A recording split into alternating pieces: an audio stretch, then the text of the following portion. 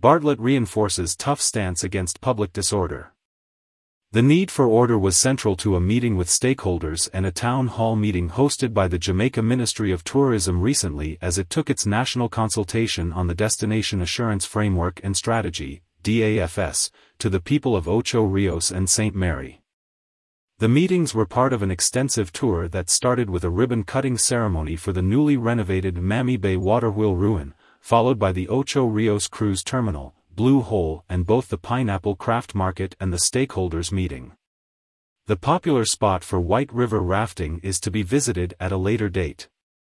Espousing a tough stance, the Jamaica Minister of Tourism, Honorable Minister Bartlett, told his audience during the town hall meeting held at the Ocho Rios Baptist Church that while the tourism industry had bounced back and was exceeding projections with record levels of growth, disorder was a real threat that would not be tolerated.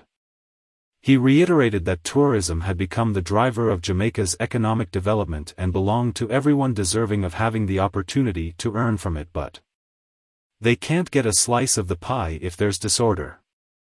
Mr. Bartlett said all the components that make up tourism were owned by other sectors but that the industry gave visitors an assurance of safety and security that must be protected. Destination assurance should therefore be seen in the context of creating a framework which will guide all players in the industry and bring about harmony among them to operate seamlessly. He suggested, however, that it was hard to do that with so many parts to the equation and each going in their own direction, so the DAFS was attempting to pull it all together under one umbrella that provides the framework and strategy on how to operate with confidence. Underscoring that tourism belonged to everyone, regardless of social status, Minister Bartlett stressed that tourism can only operate in a space of order.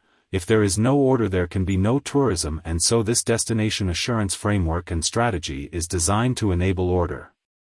He said, when in place, Jamaica will be the only country in the world to have a destination assurance framework and strategy.